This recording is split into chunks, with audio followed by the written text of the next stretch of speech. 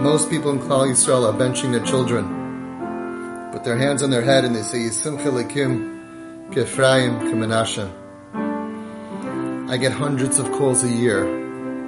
Hundreds. And that's only what I get. Of parents with children on the street, children in the psych wards, children in Utah in boot camps, children in rehabs. Rabbi Isai, this is a magefa. This is an emotional holocaust. 30, 40 years ago, we never thought we would have kids dying who want to die. Tafshin Ayin Zayin was so tough. The numbers are at least 147 overdoses that resulted in death, Rahman al-Itzlan, to frum kids from frum families, our kids, 147 under the age of 35 alone. So many more above, and so many more who tried, so many more who succeeded, but we call them heart attacks and aneurysms and we don't even know what it is. And 43 suicides that we know of. So today, how many fathers are benching their kids and they're putting their arms out? There's no one there. How many parents were advised, this kid, got to throw him out. Got to send this kid away. Too dangerous, too dangerous. How many kids right now in Klal Yisrael are missing being home where they belong? Under the advice of experts, professionals, Rabbanim. I have over 300 families by me, all Pikuach Nefesh, with a letter from their Rav, backed by their Rav, all dangerous. Many were violent, anorexic, cutting themselves, burning themselves, many suicidal. So many kids. Almost all of our kids are home. It's time to make a change. No more rejection. No more tough love. No more thinking that he's going to learn a lesson and he'll come crawling back. Rabbi Isai, it doesn't work.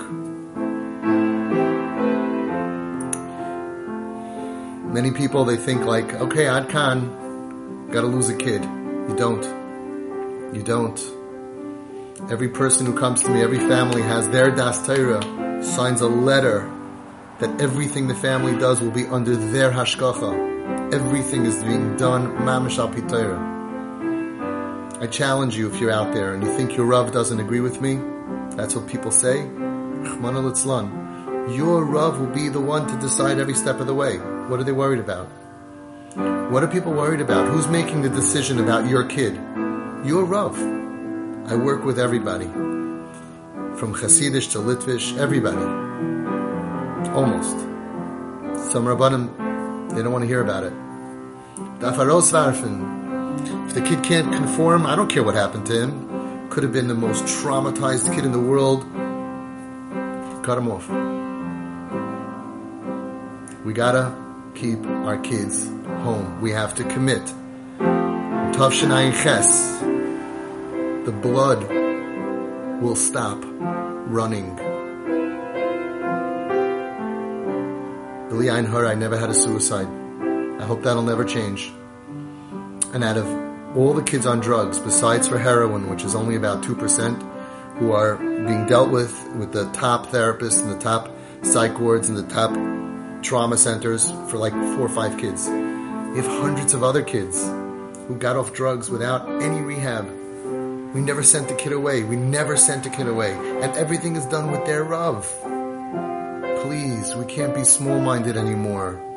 Why are you losing your kids? If your kid isn't home right now, if you have a horrible relationship with your kid,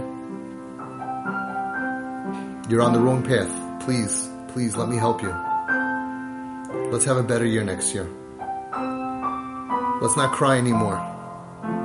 Let's not lose any more kids. I can be reached at twistedparenting@aol.com.